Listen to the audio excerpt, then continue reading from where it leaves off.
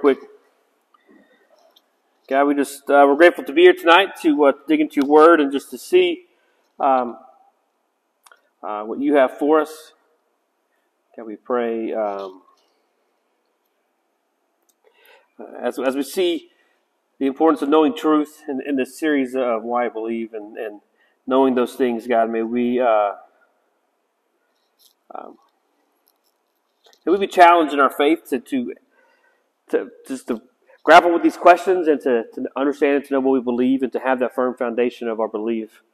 We're challenged with these different worldviews and these different thoughts and teachings that's opposed to your word, God. May we know what is truth. May we be able to stand firm and to be able to give a good reason for what we believe. In your name I pray. Amen. All right, I got to get to here. All right, so we are on this series called Why I Believe, which is asking questions. We're looking at statements of faith that we as Christians should know and believe, and that's kind of where we've been. We looked at the Bible, how we know the Bible is true. You remember that? Anybody? Yeah. What? Yeah, because that was last week.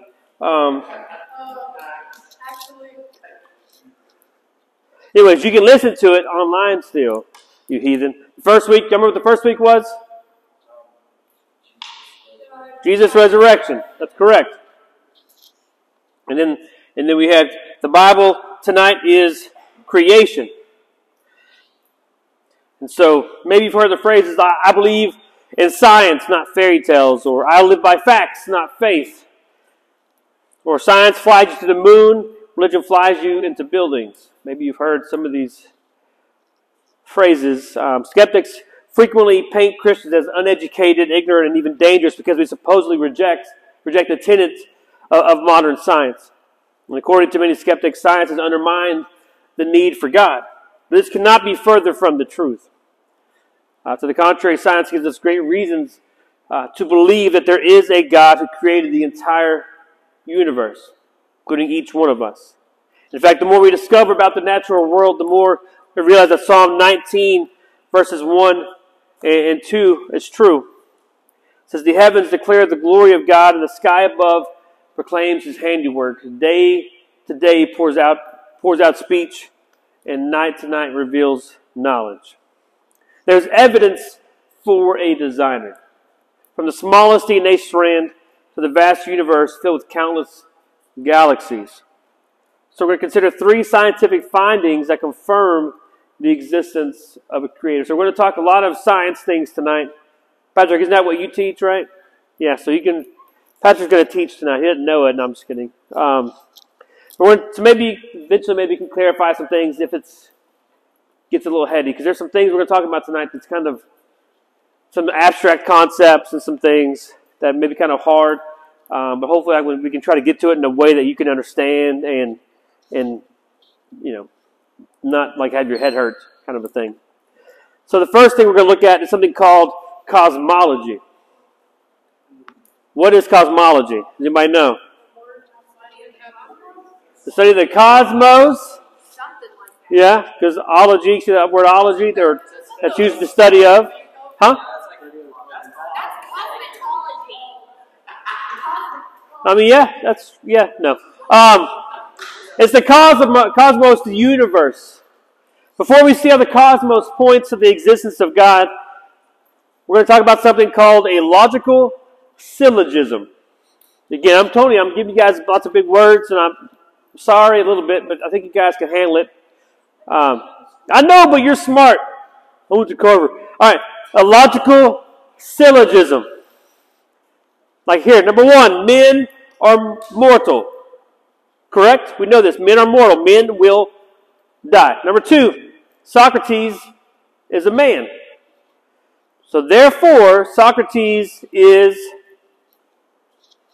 mortal. Look at you. I knew it. I knew you guys could do it. I knew it. Simple, right? Okay. So if all men are mortal and Socrates is a man, then he must be mortal. That the conclusion necessarily follows from the premises, right? The same kind of syllogism is used in an argument for the existence of God called the cosmological argument. And it goes something like this. Whatever begins to exist has a cause. The universe began to exist, so therefore the universe has a cause. We're going to kind of break those three things down, and I hope you can understand this just a little bit. So, whatever begins to exist has a cause. This statement should be obvious. Things just don't come into existence uncaused for no reason. If they do, then why don't we see this happening all the time, right? Like, why doesn't a new car just magically appear in my driveway? Or money just appear in my wallet, which would be fantastic. Or maybe that one friend of yours who, smells really bad. It maybe not been always that way, but, there was a cause that caused this foul smell. And effects always have causes, right? That's how the universe works. It's how science is possible. It certainly makes sense to believe our first premise. Whatever begins to exist has a cause. We're going to look at the second premise, that the universe began to exist. According to modern cosmology, not cosmetology, the universe has not been here forever, but came into existence at some point of time in the past. We won't argue about how old the universe is. That's not the point of tonight. It's just that it's not eternal. And there are good reasons to think that this is true from science and philosophy. Hi, McKenna. Everybody say hi to McKenna. Yeah. So, we're going to get some scientific evidence real quick. Like you have something called the Big Bang cosmology. In the early 20th century, scientists discovered that the universe was expanding, that stars, planets, and entire galaxies were moving away from each other in every direction as if they came from an explosion. If you had the ability to press rewind, you would witness the entire universe kind of collapsing into itself. You would reach a very first moment in time. Before that, there's literally no space, time, or matter. You can't really use the word before since there really was no time. From that moment, if you push play, you would witness the entire universe exploding into existence in what is known as the Big Bang, right? So how many of you guys have heard of the Big Bang? Okay. Do you guys remember like a month ago that James Webb Space Telescope that came out with some really cool pictures of the universe? Y'all need to get out more or what? Come on. Man, one of my favorite places here in town got robbed. They dug a hole through the ceiling like the Bible story. Instead of lowering their friend in, they got a safe full of $15,000 up and out of the thing. Yeah, Taqueria Jalisco over there on Briarwood. All right, anyways. This happened.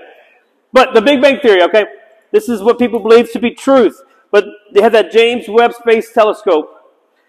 And just, they have some really, you guys, when you go home, don't do it now because I need you to pay attention to Bible study. That's what we're here for. When you go home, look up James Webb Space Telescope and the pictures. They're incredible what the universe looks like out there beyond us. I was reading an article just last week about how when they looked at it, and they've seen these photos, that there's evidence that the universe is actually not expanding.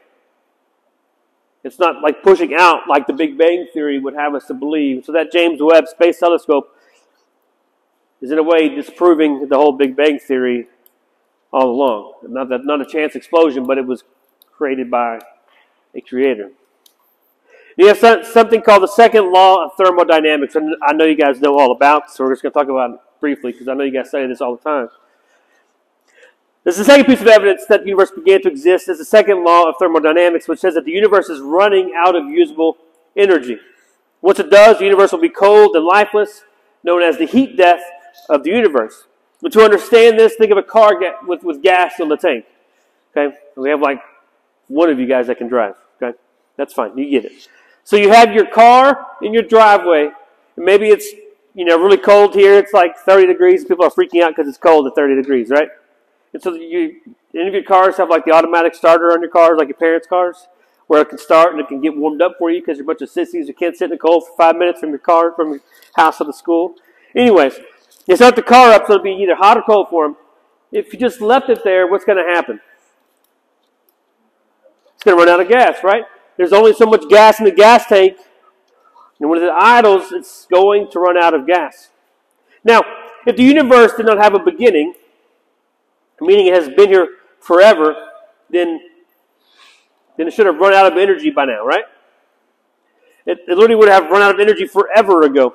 But since the universe still has usable energy, like a car with gas still in the tank, it must have had a beginning at some point in the past. But we're looking at something called some philosophical evidence. We look at two scientific evidences for creation to have a beginning. Now we're looking at a philosophical one. Now this one, I need you guys, it's going to be kind of hard, maybe kind of over your head. You've been in school all day, and your brain might be a little bit fried, but I need you guys to stay with me on this one, okay? It's going to have you guys use your imagination. I know for some of you guys it may have been a while since you've had to think and use your imaginations, but I'm hoping you guys can handle it tonight. You got it? This was called infinite regress. Have you ever tried to count to infinity? Anybody? Like when you were a kid? No? I don't know. Maybe you don't have a life. Remember, I grew up before cell phones, okay? So maybe I did try to do this, okay? Leave me alone. But of course, I remember counting as a kid, like, 998, 999, infinity. Like I would skip, right? And I would say I got to infinity. Of course, the number infinity, as we all know, is what? Not a real number. And there is no number that, like, we can't write a number. It has a symbol, but we can't write out a number that we can read other than the infinity symbol, correct? Okay, there is no last number. It just keeps going and going. Like for any number, how big you can think of, there's a one after it. Always, forever. Now, the same way you cannot count forward to positive infinity, you cannot count backwards to negative infinity. You got it? So you can't count all the way to positive, like 1, 2, 3, 4, all the way to positive infinity. You can't count to negative infinity. You guys understand this? Jackson, I think I may have lost you. You got this? Okay. Gavin, do you understand? Because it's infinity, but negative, like negative 1, negative 2. I went to Carver. All right. Here we go. Because you can never reach a first number, since no number could exist, okay? So what does this crazy infinity talk have to do with the beginning of the universe? Imagine a line of dominoes. This is where I need you guys to use your imagination. Imagine a line of dominoes. When I was a kid, we had a stupid amount of dominoes at my house. I don't know why. We never played dominoes once when I was growing up, but we had a bunch of dominoes, so I built little domino things where you push them over. You might ever do that? Or with a Jenga block or something. So imagine you have dominoes standing up forever, okay? You push the first one over, it knocks down the second one, which knocks down the third. And this continues until you toppled the last one. But now imagine you're at the end of an infinity long line of dominoes. Let's work backwards from that. So you're at the very end of the infinity line of dominoes. Let's work all the way back to the beginning, okay? Before you can knock down that last one, you have to knock down the one before that, correct? Like you can't knock down the last one without knocking down the one before it. And you can't knock that one down without knocking the one before it down, right? All the way back. You keep going back forever and ever, past zero, past into negative infinity, and you never reach that first domino to begin to push, correct? Are you guys tracking with this a little bit? I want to make sure you guys understand. And so you can't go all the way down. You can't go back to the very beginning of negative infinity to push the very first domino to start all of these. Got it? Maybe? Okay. So we're going to let each domino represent a period of time. Let's just say one day. That sounds good. Before today, which would be the last domino, could arrive, yesterday must have occurred, correct? And before yesterday could pass, Monday would have had to have occurred, correct? Okay. The same way you can never topple the final domino in an infinitely long line, if there were an infinite number of days behind us, today never would have arrived. Yet here we are. Therefore, there must have been a first moment of time when the first domino was pushed to get it all started. You guys getting it? Jackson's got a headache. Maddox, I've lost Maddox. You lost me. I'll draw you a picture later. I can't. I'm not really going to draw a picture. I can't. I'm just kidding. But okay, so here's the deal. All right, I'm going to try to explain it again for Maddox. Maddox, I need you to pay attention. You looking at me, paying attention. Imagine a day is a domino. Okay? Today is today. That's like the last domino. But of course, it could still go because we still have tomorrow. We don't know for certain, but it could go tomorrow, correct? Generally speaking, yes. And if we had it yesterday, that is a proven fact, correct? We had a day before that, right? Okay.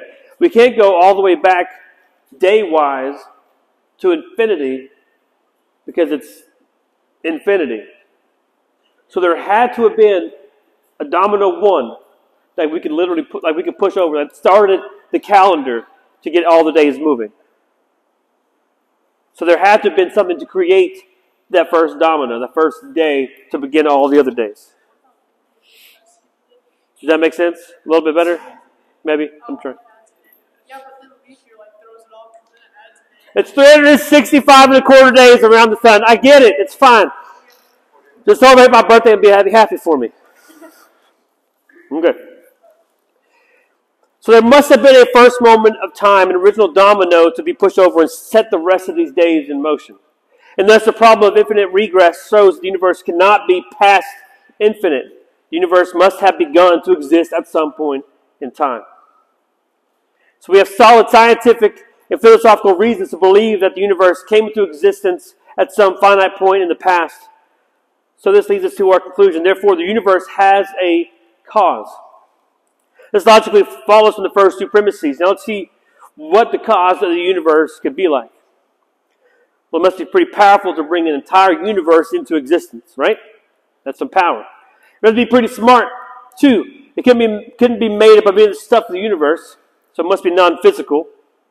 Time began at the first moment of creation, so the cause of the universe would be timeless. And also this cause must be personal to choose to bring the universe and humans into existence. So here's the remarkable conclusion from those things. This cause is extremely powerful, super smart, immaterial, timeless, and personal. That sounds a lot like God, right? Everything that begins to exist needs a cause for its existence, and the best explanation for the beginning of the universe is God. Everybody say, "Hi to Mason." Of course, this argument will take us all the way to the God of the Bible, right? But it rules out atheism as a plausible explanation, since atheism has no sufficient cause for the origin of the universe. You should have been here because I'm sure your brother didn't get the last section we talked about, and I'm probably going to need you to explain it to him at some point in time. It's called infinite regress. I'm sure you can pick it up like nothing. Yes, he's got it.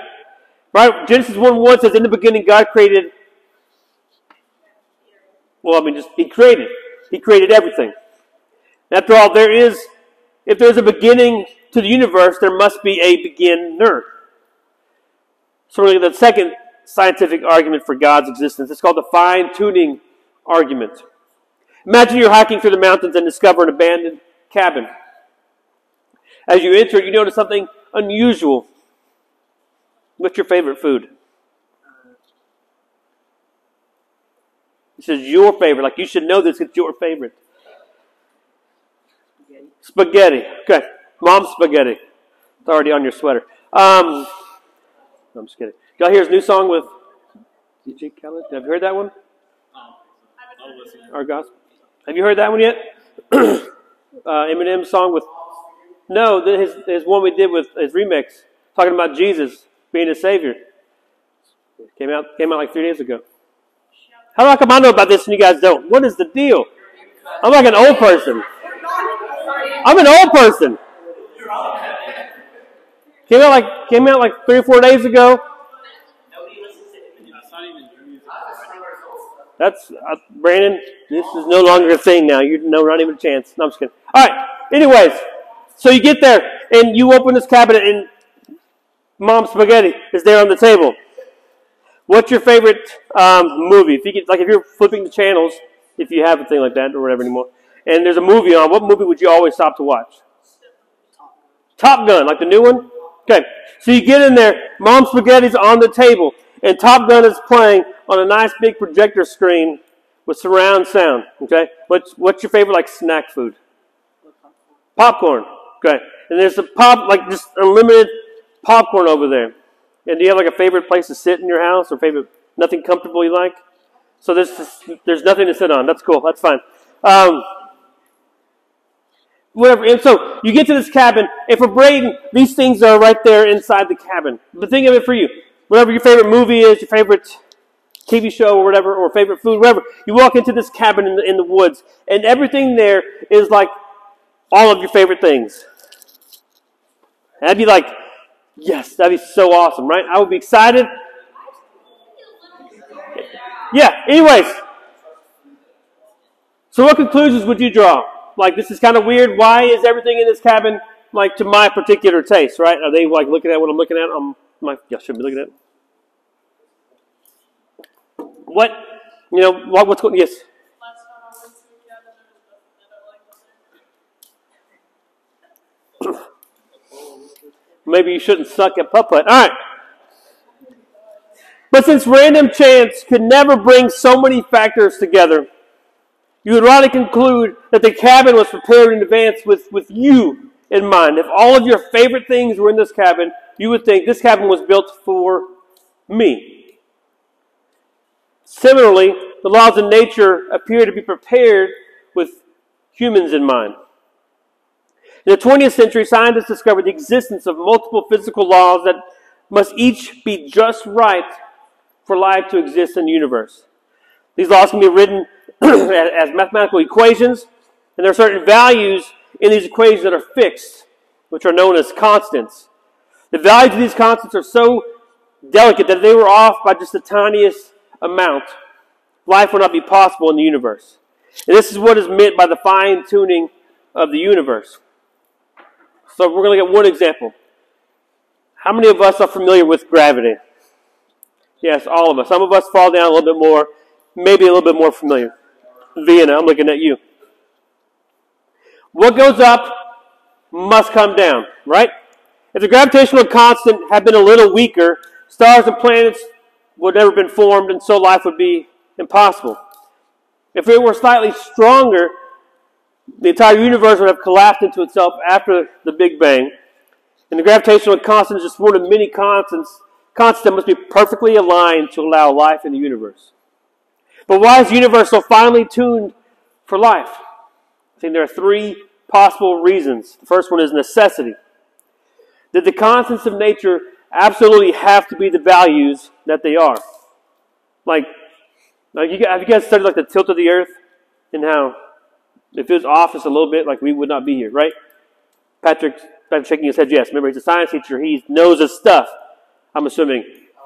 He does teach for MISD, so I don't know if he knows this stuff. I'm just kidding. He was there. He's old. He was there. So, I mean, the tilt of the earth is at a precise angle for what? For life to happen, for existence to happen. If the constants would have been any different, or if they were different, if the laws of nature would be different as well, which would make complex life like you and I impossible. And you have chance. Maybe it's perhaps we got just incredibly lucky and the constants just happened to be life permitting by chance. Chance we have won could we have won the lottery? But the odds of this happening, of course, would be like having a sea of trillions and trillions of blue marbles or reaching down and picking up a red marble, right? The odds are not great. That is how delicately fine-tuned our universe is for life and how ridiculously improbable it is to occur by chance. So the third thing is, if we rule out necessity and chance, then design is the only option left. The universe is fine-tuned for life because the divine intellect designed it that way. God set the natural constant to permit life in His universe. So in other words, the fine-tuning of the universe best points to the existence of a fine-tuner. And of course, there are objections, and I think it's important for you and I to talk about these objections because they're going to come up when you talk to other people. You learn about these things in school. I've seen a minute and a half if God's not dead. I know what happens. But there's another reason that's probably more important. You don't need to fear these objections. God is not afraid of anyone's questions, and we don't need to be as well. You don't need to be able to win every argument you might have, but you can always treat others like Jesus did by loving them and not fearing them. So speak the truth with gentleness and respect. You don't need to be ready for verbal fisticuffs. Anybody know what fisticuffs is? So you fight with your fist.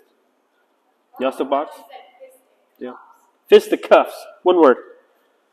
Fisty. F-I-S-T-I-C-U-F-F. Fisticuffs. So the two popular objections. Number one is the anthropic principle. The word anthropic comes from the Greek word anthropos, which relates to human beings, you and I. The anthropic principle states that we shouldn't be surprised that we live in a finely tuned universe, since if it weren't fine-tuned, we wouldn't be here to observe it. However, it still does not explain why the universe is fine-tuned for our existence.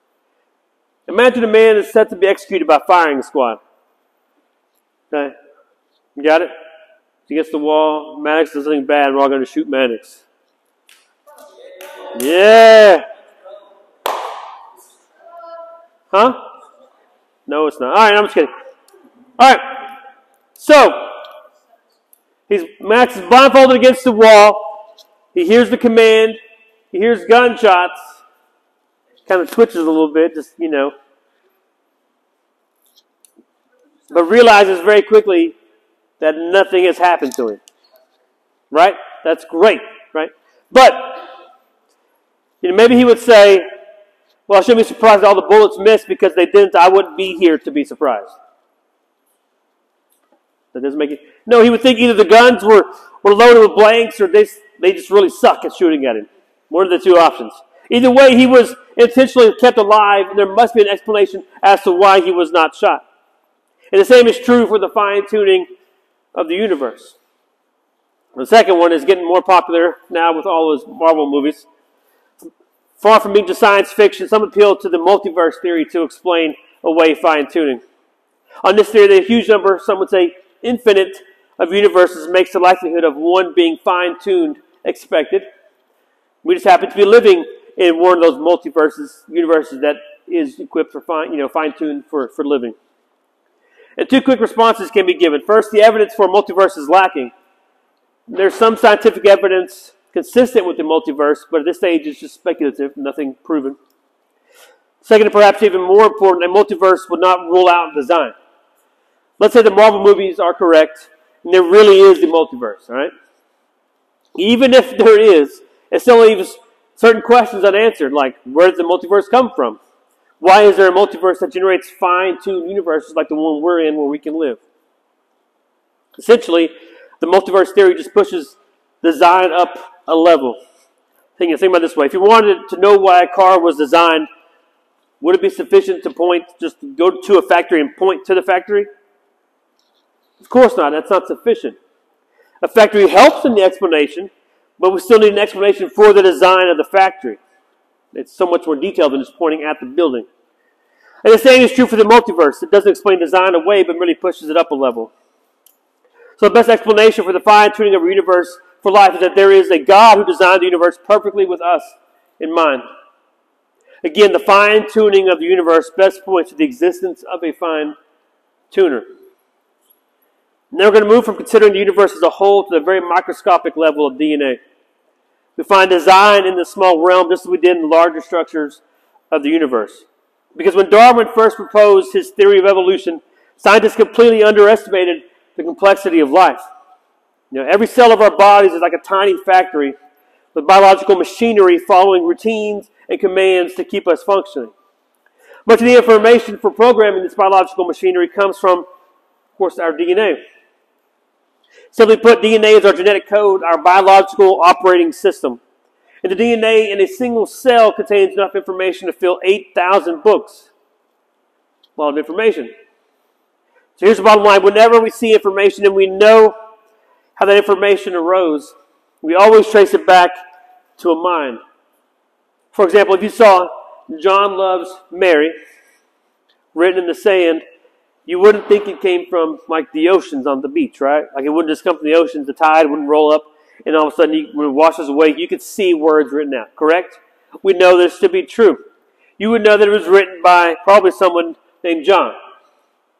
Social media posts come from social media users. Books come from authors. Texts come from texters.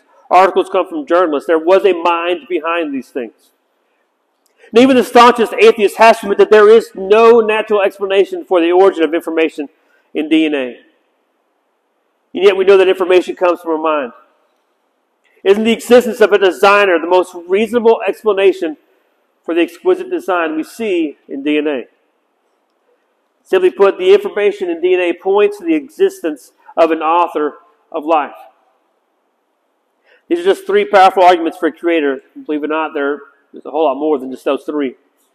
Science is not against faith, but when done properly, it confirms it. And this matters for how we view ourselves as part of God's creation. In Psalm 8, King David reflects on the wonder of God's concern for mankind and light of creation. He says this, when I look at your heavens, the work of your fingers, the moon and the stars which you have set in place, what is man that you are mindful of him, and the Son of Man that you care for him? Given the vastness and complexity of the universe, David is in awe that God even cares about you and I. And yet God loves us. And David continues in Psalm 139, verse 14. I praise you, for I am fearfully and wonderfully made. Wonderful are your works. My soul knows it very well. All right, so what does all this mean? I'm sure, looking at your faces, I've bored you out of your mind. What does all this mean? You are not a grand cosmic accident, the result of blind evolutionary processes. God designed the universe with us in mind and created you specifically with care. Your life, each one of you, your life has purpose. Your life has value. The world we inhabit claims that our value comes from money or fame or influence or appearance. But God has a much different standard. Human value comes from the fact that we are made in the image of a perfectly good and all-knowing Creator. If you ever feel worthless, just look around you at the mountains and the trees, the stars in the sky, and remember what King David said, that God who created all this deeply cares about you. That's amazing. As I'm praying, we're going to have the two of y'all come up real quick. We'll get those hanging in a minute. Are you ready? Sure, why not? All right, let's pray. God, just thank you that you love us so much that despite all of the bigness and the things that you created in this universe, God, that you still choose to love us. You still choose to be mindful of you and I. God, we're just blown away by that. And maybe we just, even though tonight was a lot of just big scientific words and maybe some heady things that we don't quite understand, God, maybe we just begin to understand how truly great you are and how awesome you are and how much you impact our lives, God. So, through the rest of the weeks we leave here just a little bit, maybe we just find ways to point people towards you. In my pray. Amen. All right, we're going to...